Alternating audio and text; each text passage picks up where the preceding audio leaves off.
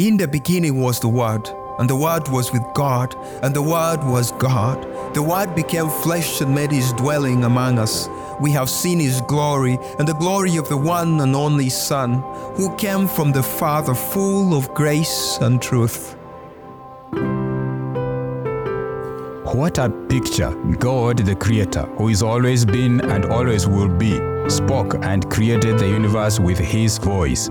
Hi, I am Vincent Wanjala, Vice President of Evangelism Explosion International Africa Ministry, introducing you to the Christ of Christmas, the infinite, powerful God of the universe.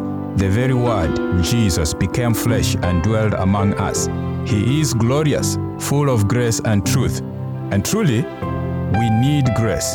There is not one of us that can stand before a holy God. The Bible tells us, "For all have sinned and fallen short of the glory of God." And this is why Jesus came, lived the perfect life we couldn't. He offers his sinless life for our sinful ones. If only we will put our trust fully in him. To learn more, visit sharelifeafrica.org.